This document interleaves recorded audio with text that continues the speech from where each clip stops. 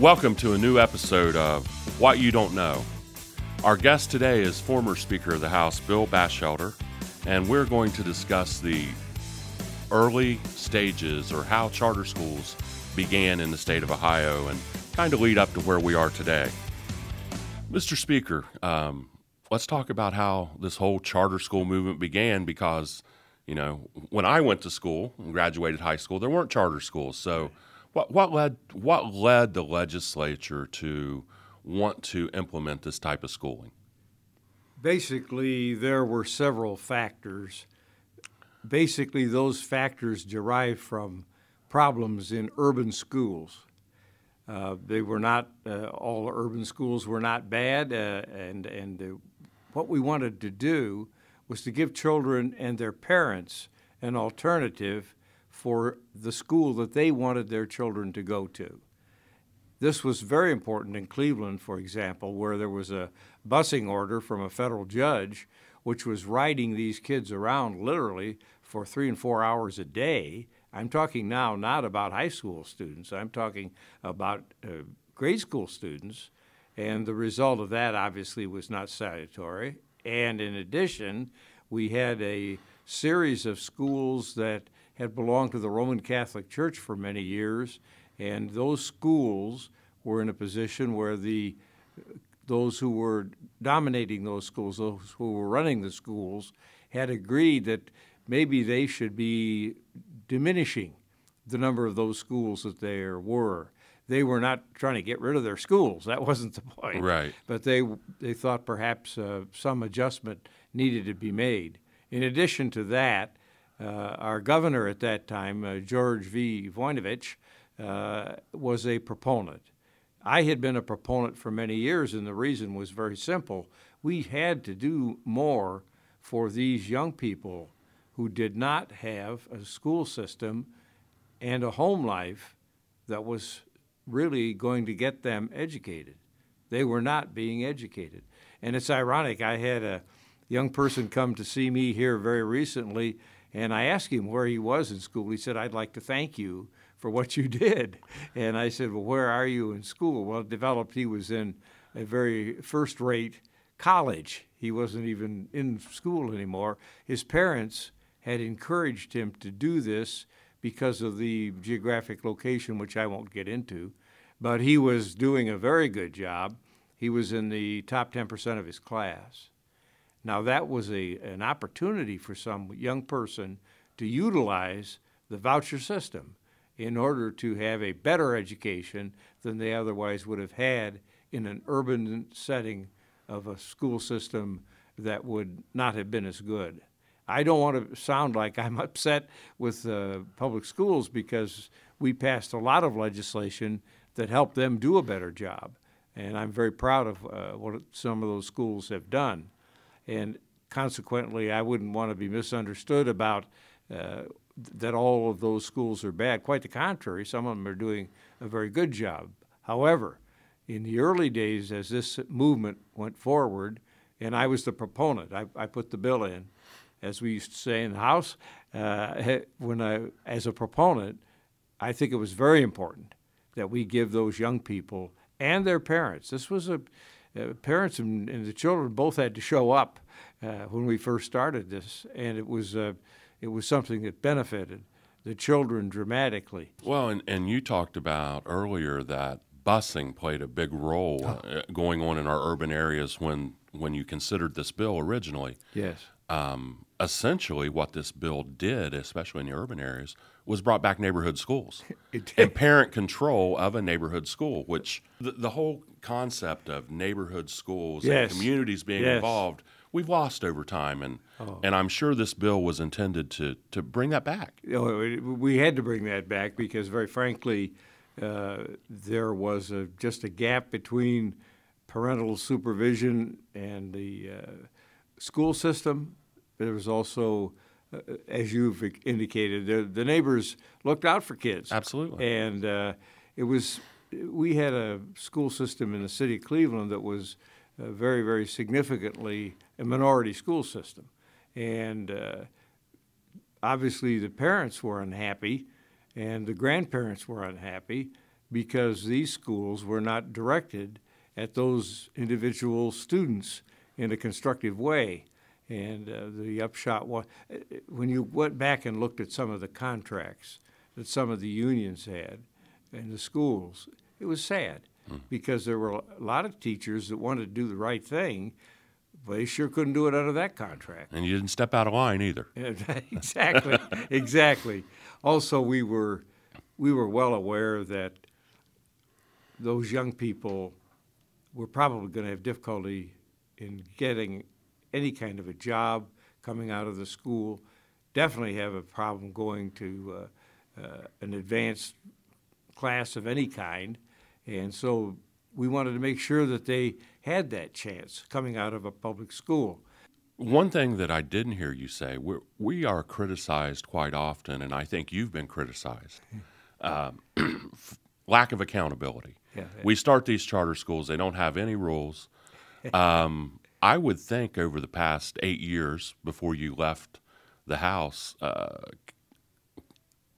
was there ever a discussion about increased accountability or lack of accountability? I mean, it seems to me like during my time, we've had a number of laws added that have added accountability, and I think that was while you were Speaker of the House. Yeah, I did have something to do with that. I was going to say. And I think it was crucial because, again, these are young people that need help. And so let's make sure that help is in place through the school system. If it's a public school system, that's what they're interested. Or if it's because of the parents' interest in the school, it's just very important that we have proper kinds of rules and regulations for the schools themselves. We have seen across the country a development of those kinds of rules and regulations, and that's a good thing. What we have heard a bunch of complaints about are largely driven by people who don't place a high value on what the schools might do individually. But more importantly, it was the ability of parents to come to a judgment about their school. But I would think it would be disconcerting to you with all the time that you put in this state as a member of the legislature, to think that an agency of the state could promulgate rules, not take them through Chapter 119, which you introduced as a process, and then use that same rule that wasn't voted on by the legislature, wasn't even voted on by the department, to then enforce what they call clawback of money from schools. I would think that would be disconcerting to you at the very least. That's a very polite word. It's the kind of thing where you say to yourself, why?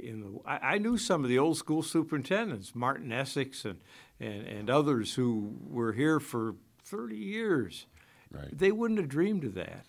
They would have gone first to the governor so that his people could look at it. They would have gone then to the people on the education committee, and it would have been a process. It wouldn't have been having some small group of people doing what would not really meet any of the tests that we had set up. And those tests aren't just set up for the Department of Education either. They're set up for all kinds of agencies.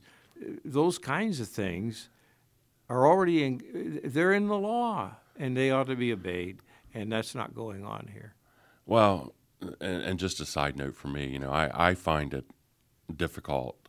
A state agency that governs, whether it would be Ohio Department of Job and Family Services, whatever department, I would think that state agency would be charged with helping people to comply with the rules. Yes. And I assure you that hasn't happened in this case. We haven't had any cooperation, which I think that's sad. After your time, most of the problems that we probably ended up on your desk was because people lack a communication to begin with. So it appears to me that we have an attack on school choice going on in this state. It's masked in accountability. We need accountability. But really it's an attack on school choice. Yes. And people are now telling parents once again where they should send their kids to school and where they shouldn't. Yes. how do we re-educate the people that weren't around 20 years ago? I think maybe that's what's going on downtown right now. Yes. Is we're constantly tweaking things that if people had a history, I could be on the education committee. I could bring something to you and think I've got the new greatest idea, and you may look at me and say, we did that 20 years ago, son. Let's go in a different direction here. Exactly. We tried that. Exactly. So I think we've lost that, and I certainly want to thank you for all that you've done.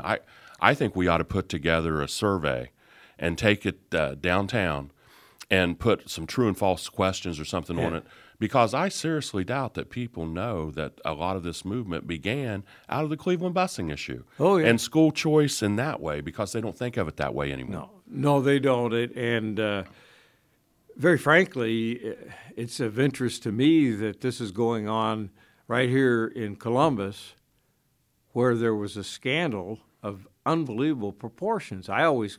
This city has been well run over the years, but we had a situation where people were actually taking money out of the schools, right. and obviously they ought to be prosecuted and sent to the pen, the way they've done in Detroit and other places. But for that to happen in Columbus was just, you had your own newspaper here for 100 years, and it's really a point of great concern to me that we have this thing getting away from the public.